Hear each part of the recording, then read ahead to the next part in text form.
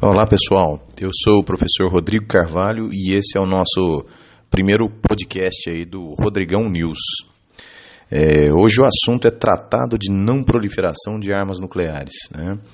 O intuito desse canal é fazer alguns podcasts assim, de preferência mais rápidos, né? Com dicas aí para o vestibular, para o Enem, tá certo?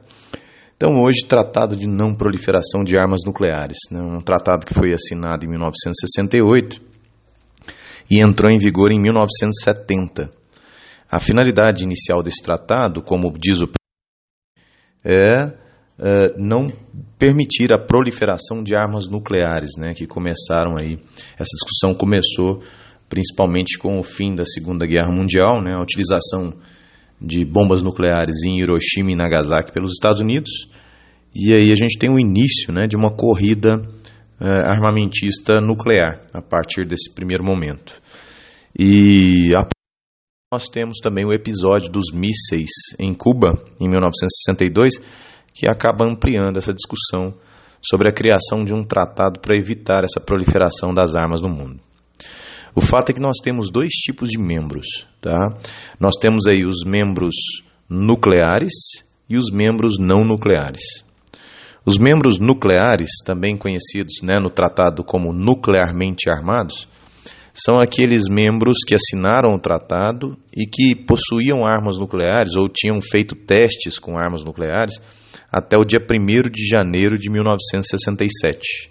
Quem são esses membros nucleares? São eles: Estados Unidos, Reino Unido, França, Rússia e China. Coincidentemente, são os mesmos membros permanentes do Conselho de Segurança, certo?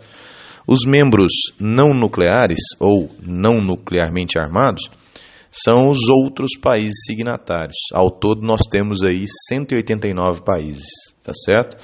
Somente Paquistão, Índia e Israel não assinaram o tratado inicialmente, né? Qual é a obrigação de um membro nuclear, né? Ou de um membro nuclearmente armado? A obrigação desse membro é não passar armas nucleares ou tecnologia para fabricar armas nucleares aos membros não nucleares, tá? E qual é a obrigação do membro não nuclear? É justamente não possuir e não tentar fabricar armas nucleares, tá?